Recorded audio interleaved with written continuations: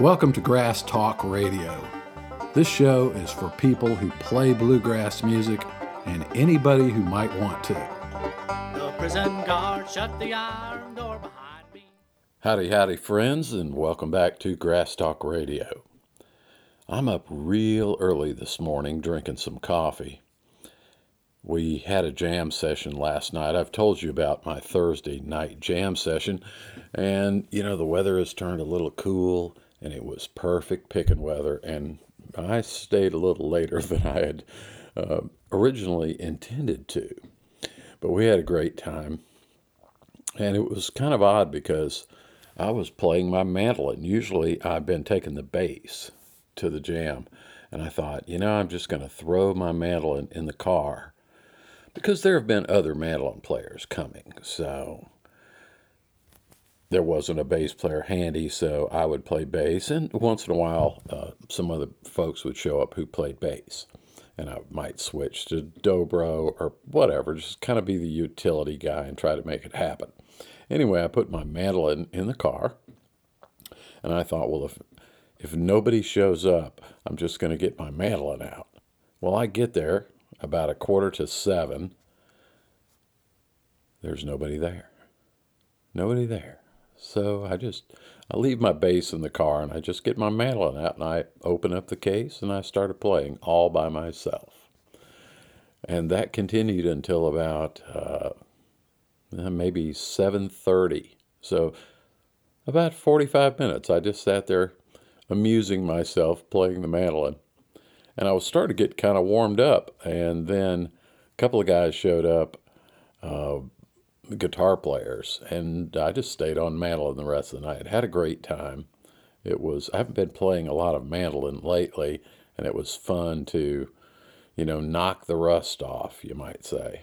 And I think I'm going to continue doing that some. Anyway, as I've said before, starting up your own jam session, is a commitment. If you start it, you've got to keep it going. So even if nobody shows up, I still have to be there. Because you never know. Somebody might come along and see a poster or a posting on Facebook, and they might drive an hour to get to the jam. So there better be a jam. So if you start one up, just remember you need to be committed to it. And then if you do call it off, I would never say something like, this just isn't working out, nobody's showing up and all that. Perhaps find another reason, like, the weather is getting too cold, so we'll restart this in the spring or something, and post a bunch of pictures of the high turnout nights. You'll have better luck, restarting it if you choose to. And we may do that. We may put this jam into hibernation when the weather gets cold. But I'm telling you what, it was perfect picking weather last night. It was just cool enough, and it has driven off all the gnats. And, it was only 2 weeks ago people were complaining and volunteering to bring big industrial fans and this kind of stuff. I'm like, nah, that's all right. Leave the fans at home. They're too noisy. Anyway, had a good time at the jam, and I woke up this morning and wanted to just record this short intro because back in bonus episode 7, Strike While the Iron is Hot, I threw the door open for you, the Grass Talk Radio listener, to do your own Grass Talk Radio show, and I'll put it on here. And I had 3 people contact me. We're going to hear from one of those 3 today. The other 2, I'm still back and forth with emails and so forth.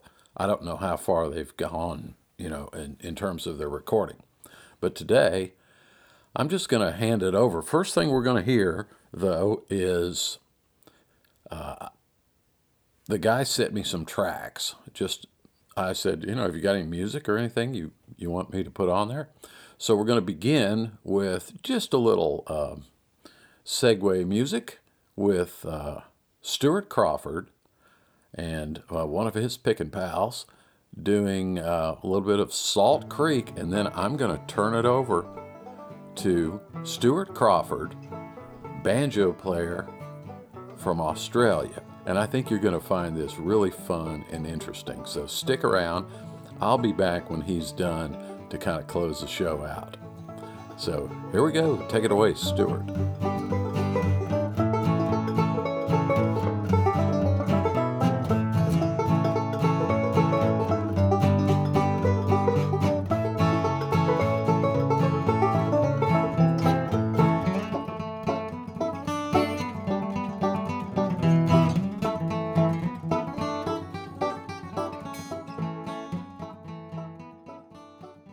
Hi and welcome to Grass Talk Radio. My name's Stuart and I'd like to thank Brad for letting me guest host this episode. I'll give you a rundown about what we're going to go through this episode in a moment, but first of all, a little bit about me. I consider myself a banjo player first and foremost. I've been playing for a bit over 10 years. I started off taking lessons in the melodic style from a local teacher who was really into that sort of thing as well. Learned a lot from him, but I didn't have many people to play with, and I wasn't involved in the bluegrass scene in Canberra at all at the time. I didn't even really know it existed. And so, without anyone to spur me on, after a while I sort of put down the banjo for a few years, picked it up every now and then, but didn't really take to it seriously. And then a few years ago, I started picking it back up again. Started going back over those old melodic lessons, but I decided that if I really wanted to kick myself up a gear, I was going to have to find some other people to play with. So I did that, found a bluegrass session here in Canberra, and that's really given me the kick up the pants that I needed. I've been playing the banjo seriously for a couple of years now, and I feel like I've just started to make that progression from being a beginner to a halfway competent player. And so what I'm going to talk about today is one of those things that I found as being formative in that jump for me, and I hope it will be for you too. Now, I also play a bit of mandolin, but I mostly play at an old time session here. All in all, I go to a bluegrass jam session, go to an old time session, and then I also started up my own mandolin jam session for sort of intermediate students like me. In terms of Brad's skill matrix, I'd say I'm about a 6 or a 6.5 in terms of ability, maybe about a 5 in terms of overall musical experience and being an old hand at the jam sessions and gigs and that sort of thing. And I might even say that I'd give myself an 8 in knowledge, at least for music theory. And that's what I wanted to share today. But before I move on to that, let me deal with the obvious. You've probably noticed the twang in my accent and that I'm from the deep, deep, deep south here in Australia. And I think geographically we're about as far as you can get from bluegrass country and the Blue Ridge Mountains. But I think culturally we're perhaps not so distant. And that's what I want to start off with. I want to spin you a yarn about why is an Australian playing bluegrass? Well, it's not as big a leap as you might think.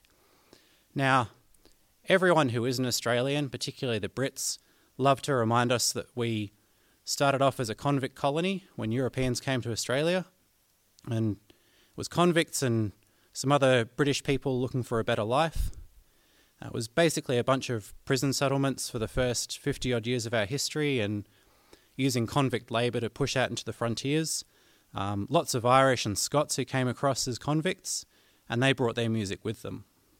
And the frontiersmen and the convict labourers started the first colonial settlements, pushed out into those frontiers, and plenty of Aboriginal people actually got in on the action too. They'd all go out and play dances, and when the sun went down at the end of the day, they'd all go out and, sit around and play some traditional Irish and Scottish tunes. But what I didn't know, until I was listening to a recording the other day of a presentation that someone did, every year the National Library of Australia does a scholarship in conjunction with the National Folk Festival, which is held here in my hometown of Canberra. Every year they get someone to dig into their library and do a research project. And 4 years ago, a lady named Miriam Jones did a project on the history of old time and bluegrass music in Australia. And she said something that I had no idea about. she said that there's been Australian people playing American fiddle music since at least the 1800s and possibly earlier. So we've been playing this music, in a manner of speaking, as long as it's been around. And the link was actually Aboriginal musicians. There's a place where these Aboriginal and American and Australian cultures meet in a little group of islands off an island of Tasmania. And back in the early 1800s, for a little time, that was a hub for the seal skin industry and for the sealing industry. And among the Europeans who came through there were American whalers and sealers, and they ended up marrying the locals and starting families on the island, and they brought their music and their dance with them. And this tradition continued well into the 20th century.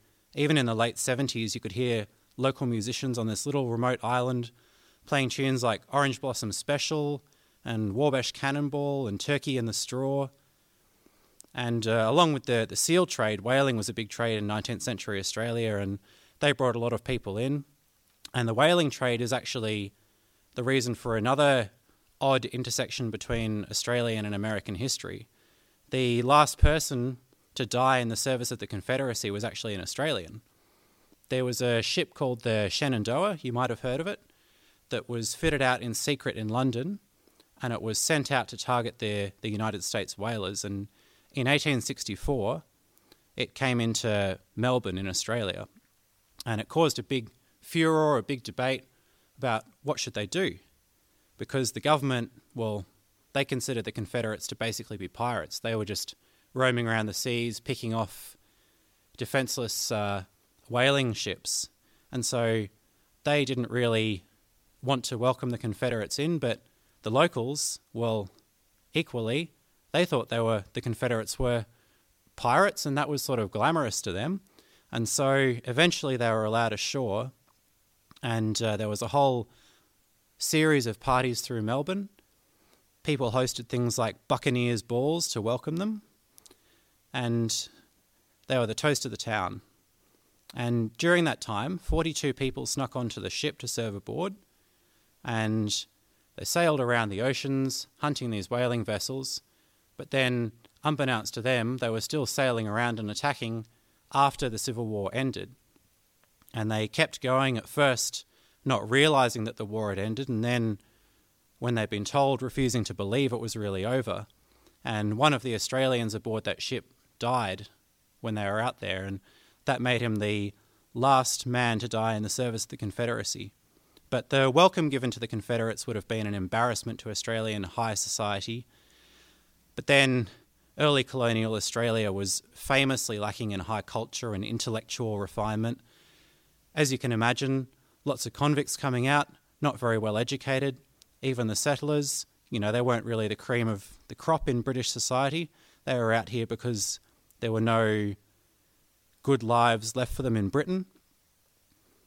So what sort of entertainment did that bring about? Well, you needed something cheap, something portable, and an instrument that was pretty easy to learn.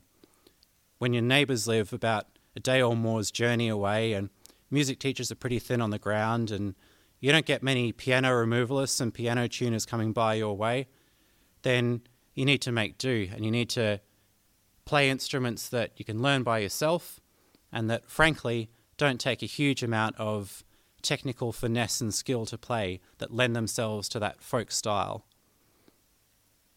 With that said, there was a piano came out on the first fleet of convicts in 1788, and a few intrepid people even got porters to carry their pianos overland to their country homes and their homesteads. But by and large in Australia in those early days, it was lots of concertinas and a few fiddles, banjos, guitars, mandolins. And when people did come together, it was often for what we call bush dances, which is pretty much just the same thing as a barn dance. And I reckon mandolins in particular have got a special place in Australian musical history because they really tell the story of the progression of music throughout history. It started off with the Irish and the European and the British music. And then In World War II, a lot of people were displaced and made refugees by the conflict, particularly a lot of Eastern Europeans. And so after World War II, Australia got a lot of people from Europe, from the Mediterranean, from Eastern Europe in particular, and their waltzes and polkas fitted in really nicely with the mandolin. In fact, I guess you could say bluegrass is itself really not much more than waltzes and polkas, just by another name.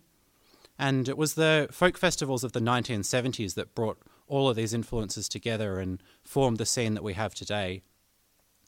And along with that lived, performed folk tradition, when mass media came along, country music was very popular. It was things like the Grand Ole Opry, so we got a lot of American influence, and also a lot of local talent. In fact, a popular Australian country and western singer, Smokey Dawson, promoted his office as the Australian branch of the Grand Ole Opry. And again, there's a big Aboriginal connection here. There were a lot of very well-known and very influential Aboriginal country music writers and performers. The story songs of country music fit really well with their storytelling culture, and so they had a very big influence in the history of Australian country music. So I think you can see that there are actually a lot of cultural factors that are similar to the United States. We had a frontier society. We also had a lot of Americans come over here in the gold rush. Our move from a rural society into an urban one coincided with the American experience. Country music was big on the radio at the same time. And perhaps the most important thing was that folk festivals got taken up, particularly by the educated urban types, at about the same time as they did in the States. So the folk festivals brought together these influences in the mid-60s and 70s, and they brought in more recent genres like true bluegrass as we recognise it today. And in 1966, apparently, we had our first bluegrass album, and the scene has stayed strong ever since then. But even though there are a lot of similarities to the States, there are a lot of differences too. Not just the fact that we still have a queen, which again the British love to remind us of. Unlike the United States, the punters here pretty much have no idea about bluegrass. For them, it begins and ends at dueling banjos. If they're really cluey, then they might know about Earl Scruggs, or they might think Mumford & Sons is bluegrass, and that's something. They even seen someone playing a banjo. But most people who are going along to a bluegrass gig don't really differentiate between Americana and alt country and bluegrass and old timey. It's all sort of the same thing to them. But it also means that there aren't that many local bands, and from town to town there might only be a few bands, or even one or two in any place, or even none. And so it means that if you want to make a go of it and you want to get out and get plenty of gigs, you've got to join that folk festival scene. And that also means that the bands that do exist, everyone knows everyone, and there's a lot of cross-pollination and a lot of exposure to other genres. The Australian folk festivals are every sort of folk music you can imagine, from people with bells and blackened faces and sticks with bells on them doing Morris dancing, to Old English ballads, to classical Indian music, to Italian music, to everything you can possibly imagine. And so that leads to a wide exposure to different styles and different genres, and I think it means people aren't too precious about what counts as bluegrass. You might do some of the standards, but then you might whack a Django Reinhardt tune in a set and no one will really bat an eyelid. And that's sort of the potted history of how we came to be where we are. I think you'll agree that it's perhaps unlikely to come across people playing bluegrass this far south, but when you think about the history, it's actually not that surprising. Now, speaking of great American cultural exports, I'm going to move on to the topic at hand, the music theory topic at hand, with a sort of a pitch you might hear on a TV shopping ad. Has this ever happened to you? Has this ever happened to you? You try to improvise when you hand it a solo, but the notes don't quite fit the chords, or, you try to improvise and you only play the chords, and the notes in the chord fit, and you can keep just, picking around on that chord shape, but it starts to sound boring after a while. It doesn't really have much tension or much variety or much propulsion or much movement. Or maybe this is you. Maybe you can play tab, but you have no idea how to go about making your own arrangements or how to embellish a simple melody. Or maybe this is you. Well, we've all been there, really. You going along, you're clipping along with that arrangement you know well, and then all of a sudden you hit a bum note, and that throws you off for a few bars. You sort of try to unknot your fingers, try to figure out where you're at, all the time playing nothing, trying to get back on the rails to find those notes that do work and find that arrangement that you do know. Well, I'm going to try and help you with all of this.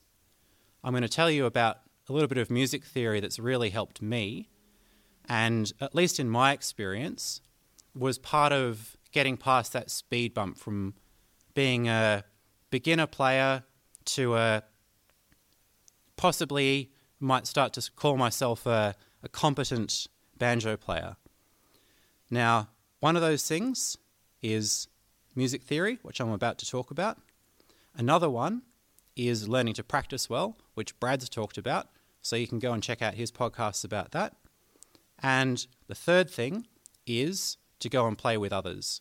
Brad said it, he's had podcasts about it, but being thrown at the deep end was probably the best thing that I've ever done in terms of improving my ability. But let's go back to this little corner of music theory. If the words that I'm about to use, like chord tones and speaking about the root and the third and the fifth of a chord, talking about progressions in terms of Roman numerals and numbers, if that sort of thing doesn't make sense to you, we have an expression in Australia, do yourself a favour. Go and pick up one of Brad's books that deals with this. From memory, the Flint Hill Scrolls or the Mandolin Masterclass deal with this very well, and these will give you the building blocks that you need to understand what I'm about to talk about. If those sorts of terms don't make any sense to you, then go back, read up on one of Brad's books, and then come back and listen to this once you've sorted that out in your head, because that's really key to what I'm about to talk about.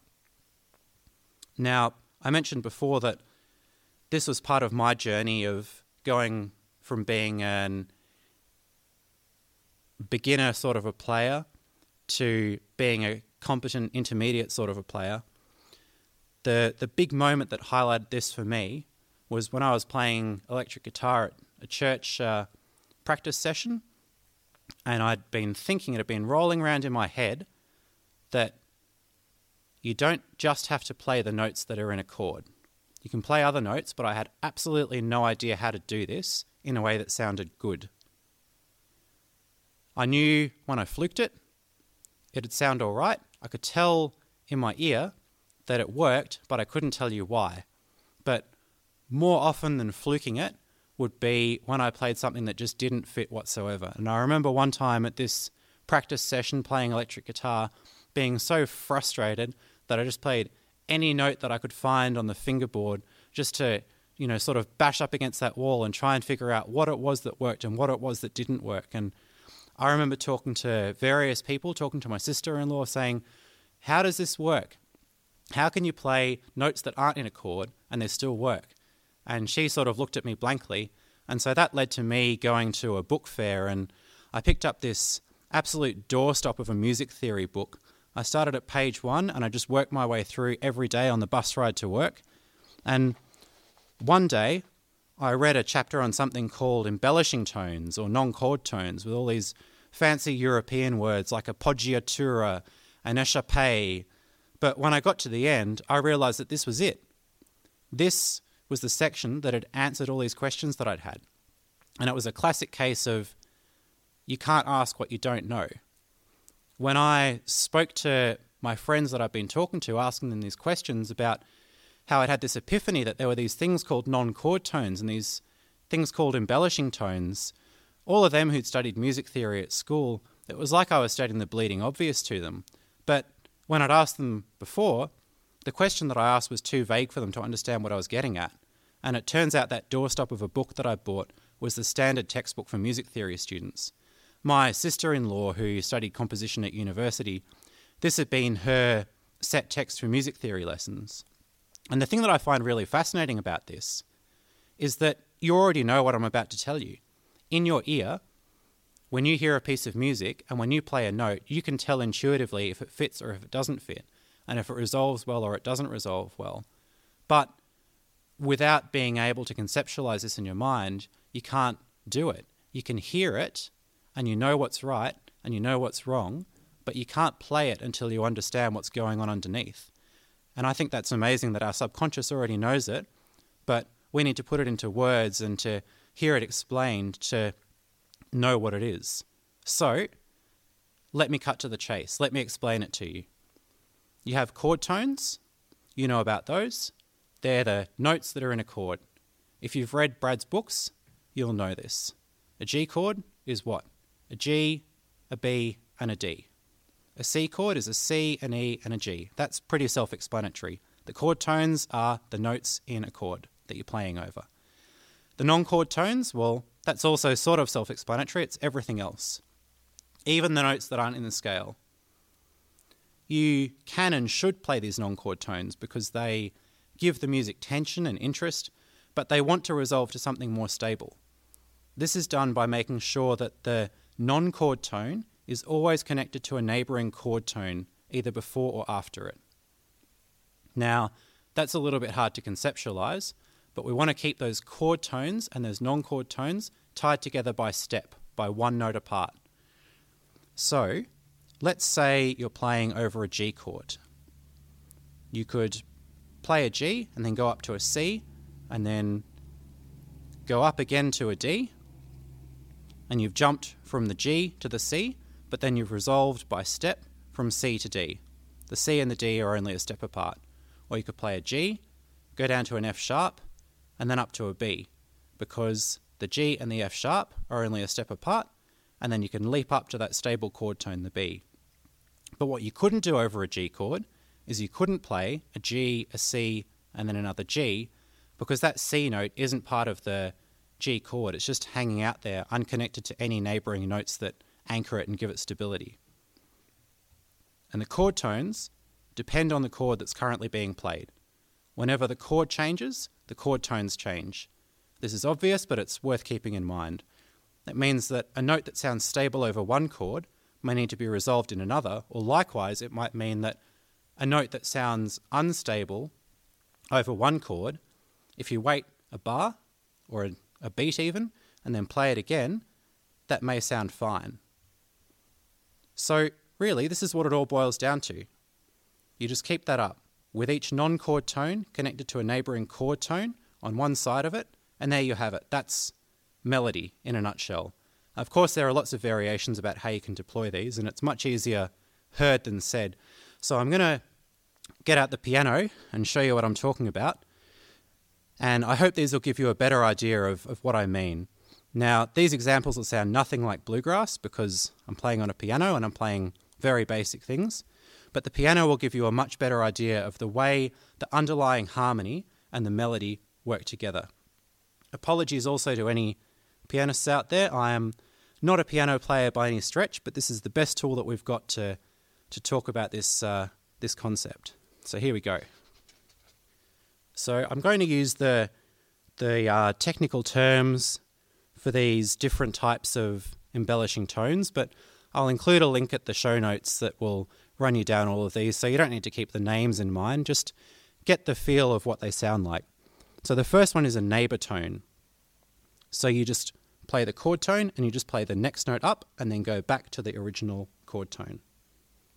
Over a G chord we go G, A, back to the G. Or we could go G, F sharp, back to the G. Or we could go up, we could go B, C, back to the B. Or we could go B, A, back to the B. That's pretty simple. The next one is a passing tone. So you just start on the chord tone and just go up or down by step until you reach the next chord tone. Here we go, over a G chord again. G, A, B. or going down, B, A, G.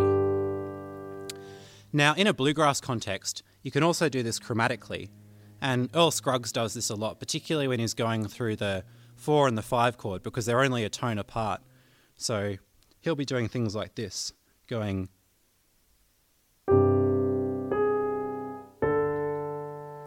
And other tunes like Cherokee Shuffle will do that, just step down by semitones until they reach the chord tone. The next one that we're going to talk about is the double neighbour tone. Now, I find this one a little bit particularly in melodic banjo, it just works really nicely bouncing around over that G. So what we do is we play again over the G chord, we play the chord tone, we play a note underneath, the note above that, and then back to the original tone, like this. So we go G, F sharp, A, G. And the next one is that appoggiatura that I mentioned before.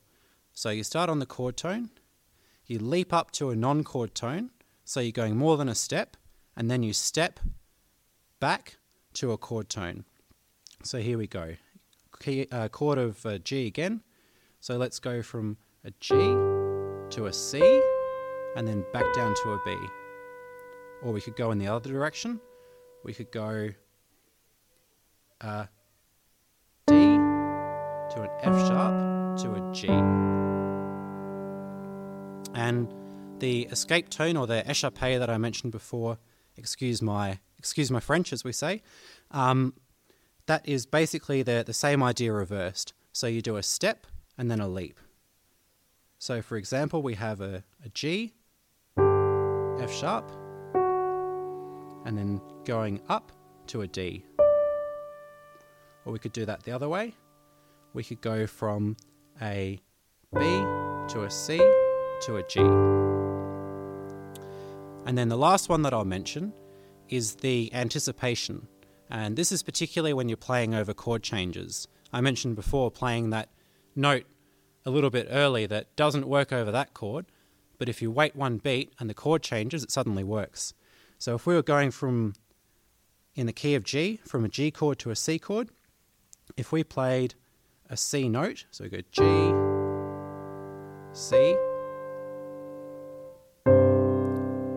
and then we play that C note again over a C chord, suddenly it sounds nice and it sounds resolved. So again, it's not important to remember the names, it's just a matter of hearing how it works. Now, you might notice that the resources that I'll link to in the show notes page say that you have to resolve in the opposite direction to the leap. So going G, C, B. Or a better example would be going G, E, D. Now, in my experience, in folk music, this rule is broken about as often as it's obeyed. So I think you can ignore that advice. If we go G, C, D, we've gone up. We haven't gone in the opposite direction to the leap. We've gone in the same direction. We've gone up and then up again, rather than going up and then down. Or conversely, going down and then up. Like I say, that rule is really not obeyed in folk music, so you can ignore that. That's just a little aside. It's probably a little bit convoluted and hard to follow, but for those of you that have followed along, well done. And that's one of the classical jazz sort of rules that really doesn't apply to folk music. But this really opens up a whole world for you. You're not even limited by the notes in a scale. You know, you can introduce some chromatic notes, and as long as they resolve nicely, then you can get away with it. So let's go, for example, G to a C sharp to a D. That resolves nicely, and that actually crops up in at least one fiddle tune that I can think of. And a lot of art song from the 40s and 50s. It happens quite a lot. But you can see that you can use those chromatic notes that'll resolve really nicely if you just know what you're doing. But in my experience, those chromatic notes like to resolve upwards and not down. In Australia, we call this a bit of a clanger. Here we go. It sounds all right, but the high note tends to be the one that sticks out in our mind, and so having that chromatic note there instead of a note that's actually in the scale can just sort of stick out a little bit. And this also means that when you come across chords that use notes outside the scale, it really opens up your palette of the notes that you can play, particularly over blues. You know, you'll often have a dominant seventh over a 4 chord, and that's including a B flat if we're in the key of G, when ordinarily it'd be a B.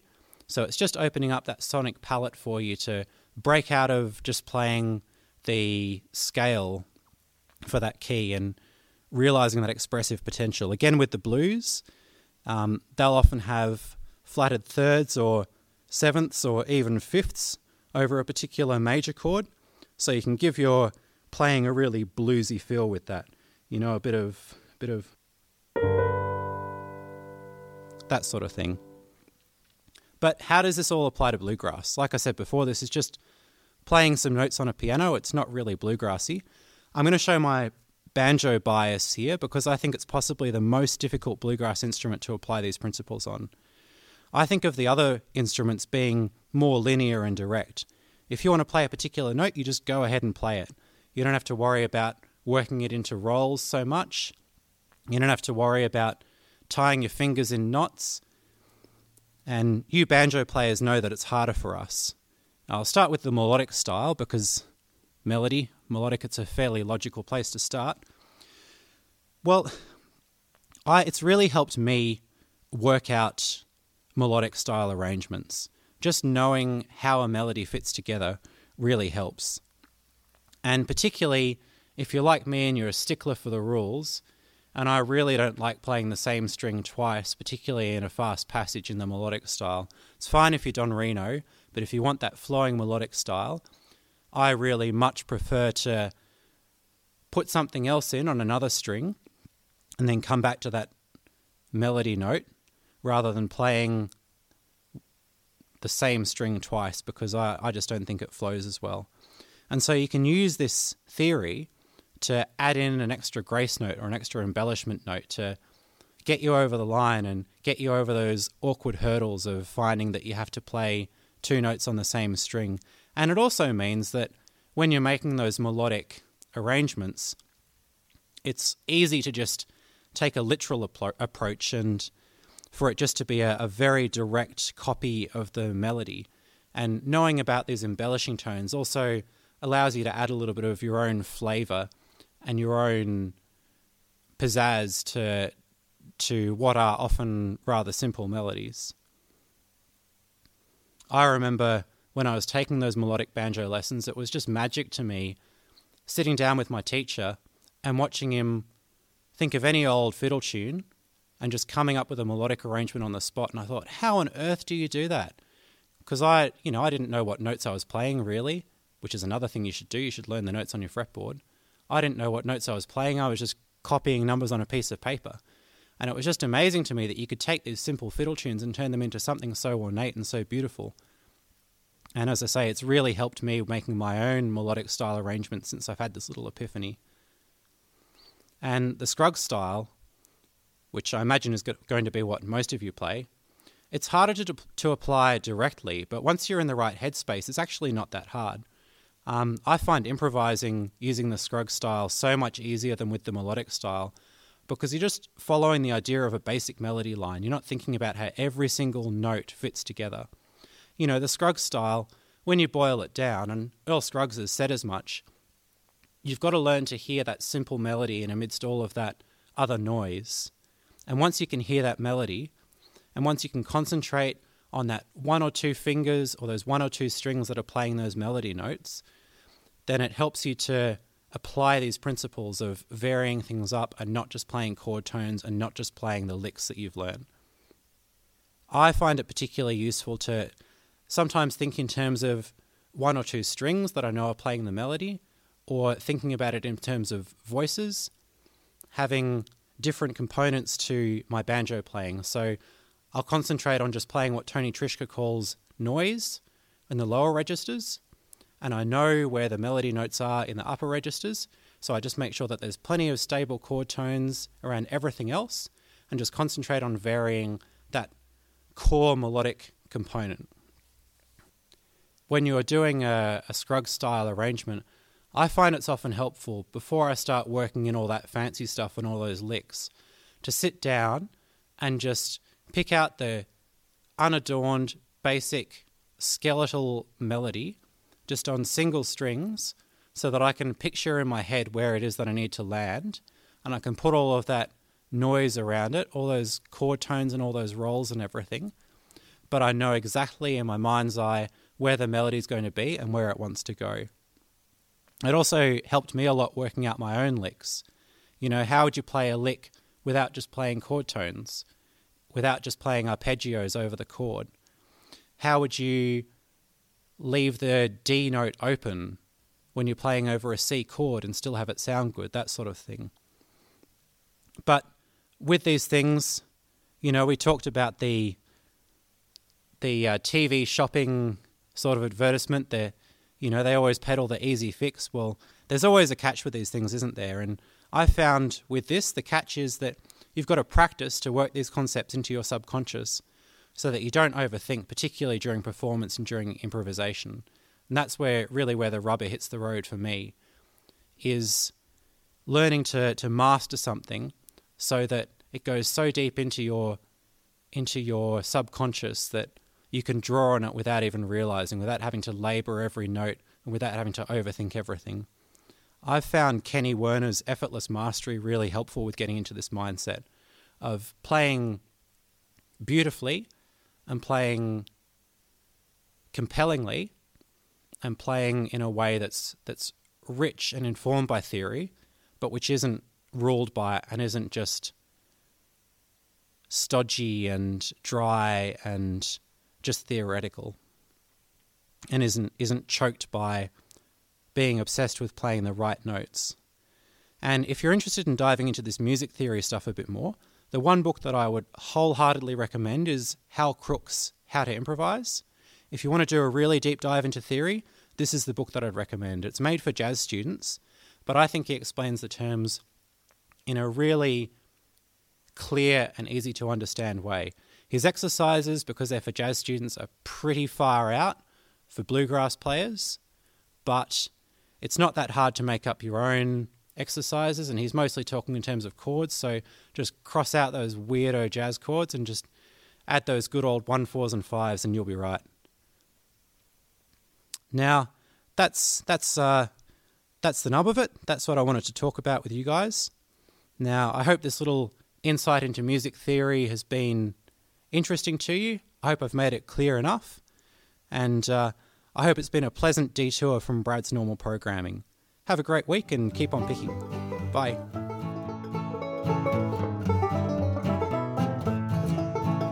Wow, that was really great. I appreciate what you've done, Stuart. This thing was fun. I especially personally enjoyed the historical points that you were making about bluegrass and the festival scene and the origins of bluegrass in Australia with the Whalers and all that. That was fascinating to me. And I am going to start doing a little bit of research. I'm just curious about more information, especially about the last person to die in service of the Confederacy. That I've read a lot of books about the so-called Civil War and never heard that one. I've heard some other tales of Confederate flag vessels sailing around the world. In fact, one of them I think ended up in England, at a port in England, and didn't realize the war was over. It was a lack of communication. Anyway, fascinating stuff. And then the music theory stuff, want to say thanks, Stuart, for plugging my books. I did not ask you to do that. And it's not one of these quid pro quo things where if you do one of these episodes, you must plug my material. No, that's not the case. But I appreciate you doing that. You are correct that the banjo book, which covers all of that real basic but essential music theory information and a lot of other things, for banjo. That book is titled The Flint Hill Scrolls.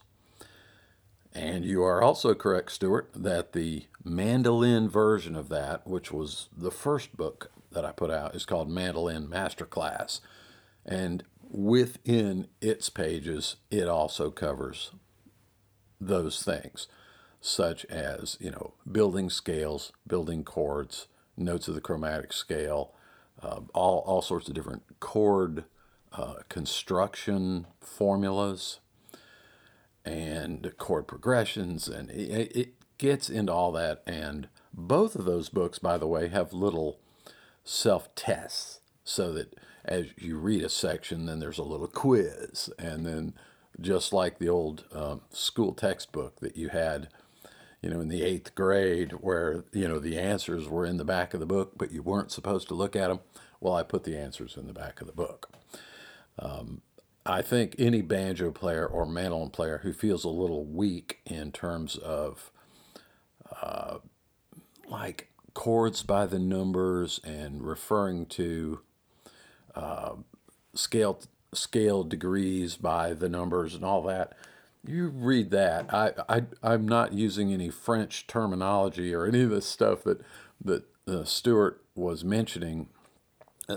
If you pick up a standardized music theory textbook, and I recommend that you do, I have several of them myself, it gets pretty hairy real quick. And I try to keep the Flint Hill Scrolls and the Mandolin Masterclass real, just direct, conversational, to the point lingo that you can understand. As you can imagine, I wrote those books the same way I talk, which is the same way I think. But you can go deep down that rabbit hole of music theory if you'd like. And Stuart made some excellent points about improvising. Imagine you've got a tune and you're playing the mandolin, and the singer, the melody line, is just holding a note for maybe 4 beats. And then here you come playing that on your mandolin, and you've got this one long note, which you could do that one long note. Just keep playing streams of eighth notes or tremolo or something. But we have a tendency to want to kind of fill that up a little bit with some other things. So can you skip around the note? And that's the sort of thing he's talking about. We'll go up and come back, and then go down and come back, or do both, and harmonizing ideas and double stops. And you can really, really think through this stuff a lot. And I want to just remind you that when you hear bluegrass musicians playing, and not even like the greats, I mean almost everybody, if you pull up a fairly simple arrangement of something like, old Joe Clark or something out of one of my videos, or anybody, they're doing all these things, So it's like this music theory stuff is about figuring out why you're doing what you're doing. And then once you know that, you can take that idea and apply it to other things. Anyway, Stuart should be thanked. Everybody give a big hooray for Stuart Crawford in Australia. I do appreciate you, Stuart, for stepping up, proving that it can be done. And I'm going to leave the little window open. I said October the 15th. I'm going to leave the little window open until the end of October. So Halloween, October the 31st, that's when I'm going to have to close the door for this first little phase, because there could be a couple of other people. And by the way, I did get an email late last night when I got in from the jam from someone saying, hey, please, is there any possibility I could still do this? And I just said, green light, go. And I will do that for you too. I think I was correct when I thought that listening to someone else, listening to a fellow listener, we all have shared interest here, but we've got a lot of different experience and different environments, and everybody's got stories. And I think once again that you could do this, and I think Stuart proved to us that it is fun and informative. And so anyway, everybody give a big shout out and hooray to Stuart Crawford, and thank you, Stuart. I appreciate it. We're going to go out with Stuart and his pick and pal, and he told me who the guy was playing with him, and I don't have it in front of me, and I apologize for that. I can't remember his name right off the top of my head. Playing another tune and just a little bit of picking to take you out. Some of that bluegrass from way down in the deep south. Y'all take care, and I'll talk to you in the next episode.